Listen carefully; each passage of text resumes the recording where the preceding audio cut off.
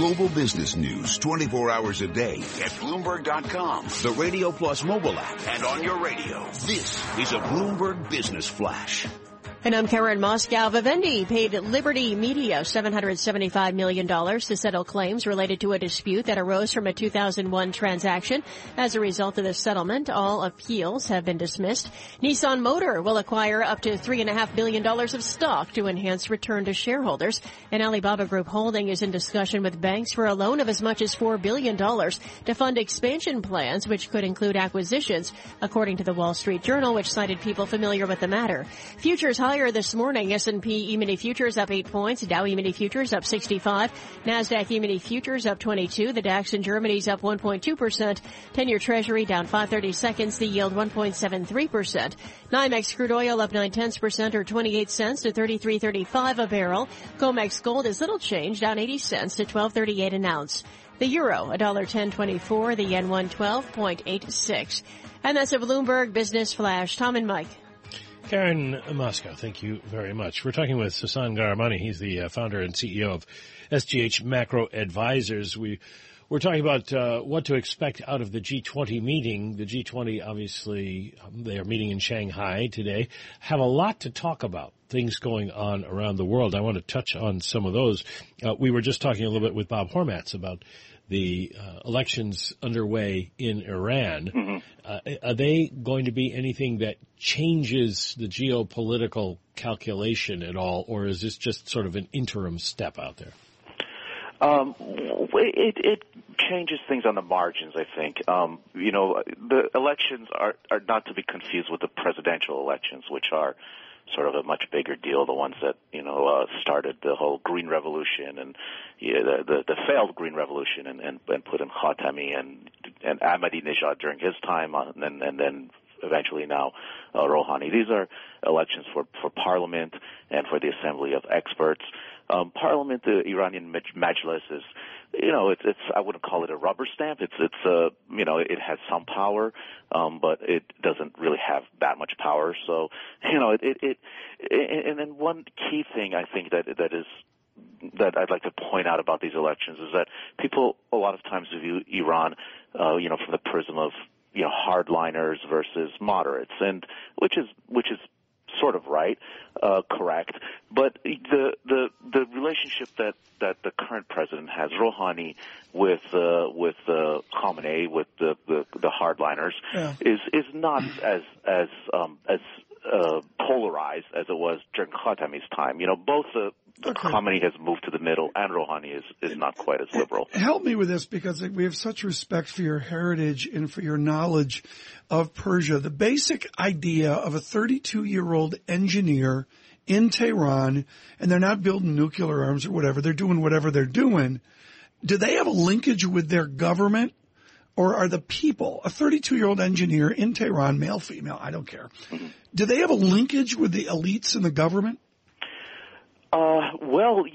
There is a whole sort of class in Iran of people who do a lot of business, a middle class that is very involved with some of the foundations, for example, and with the Revolutionary Guards and so on. So there are, some industries and some sectors, if you're in big business, you sort of have to deal with the government. But to your question, not so much, and I think this is,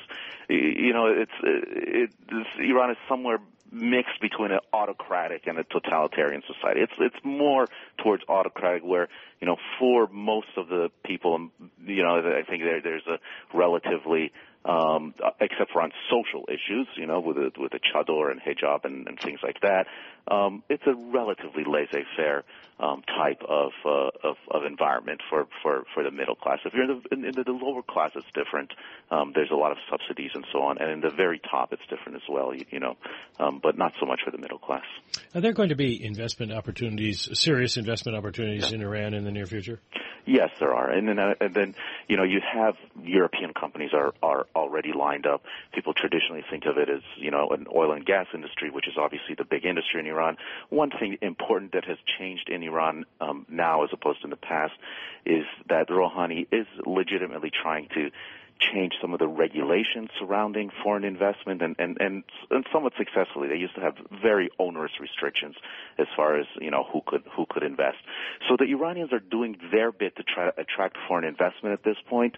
They sort of scare people off. There's a couple of people still in jail and so on, which is unfortunate, and so it's kind of a damper on some of the more positive sentiment. The issue right now is mostly with the U.S. And the fact that there are still concerns with dollar transactions, and some of the sanctions have not been lifted.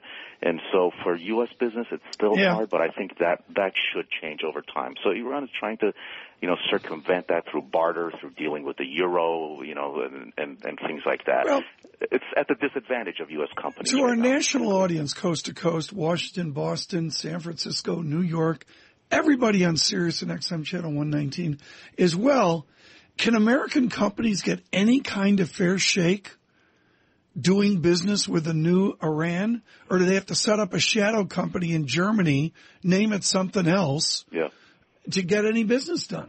Yeah, well, I think that officially there's not a need to set up shadow companies and so on anymore. I think there has been some opening in not a complete opening. They call them the OFAC restrictions are still in place to a large extent.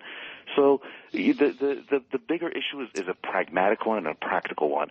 And the fact is that I think a lot of the banks and the banking system is concerned because they're concerned that the rules might change on them. This is the biggest problem. In that you have had some banks that transactions with Iran, and then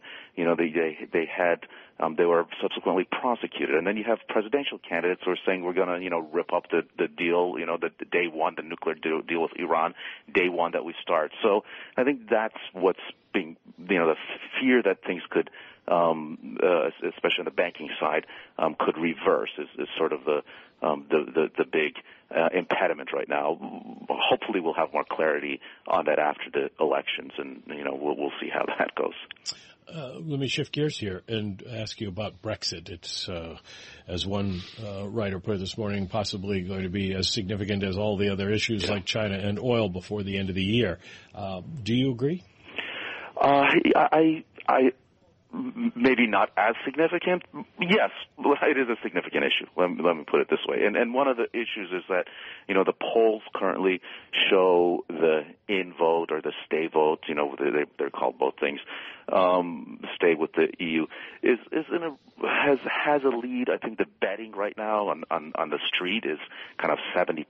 There's UK betting shops, which people follow this, where the retail money, so to speak, is going. The United Kingdom has betting shops? Shocking. Just shocked. And they do better than some of the traders, I have to say sometimes. Yeah, thank you. Yeah. So people pay close attention to that. The problem is that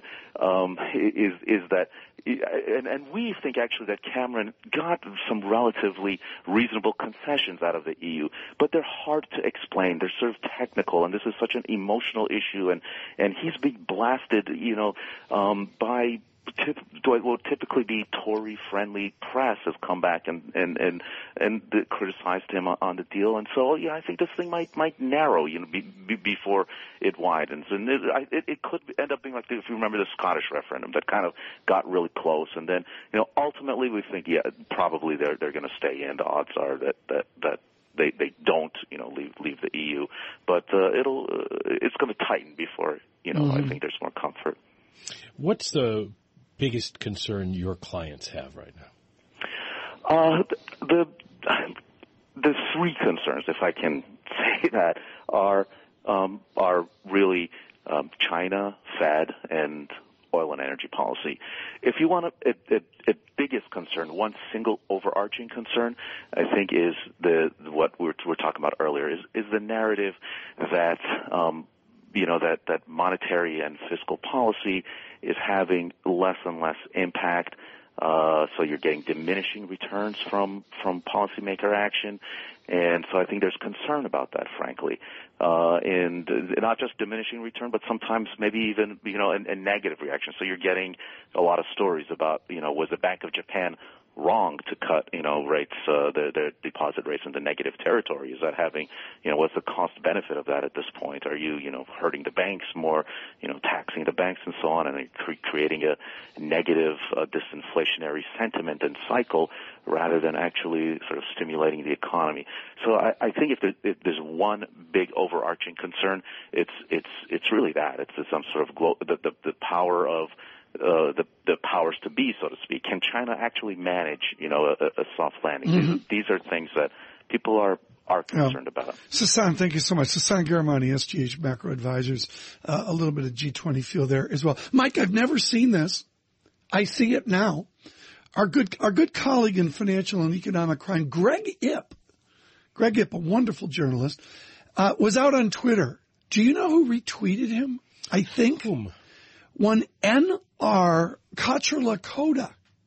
Well, he's a private citizen now. He's a private citizen, the former president of the Minneapolis Fed.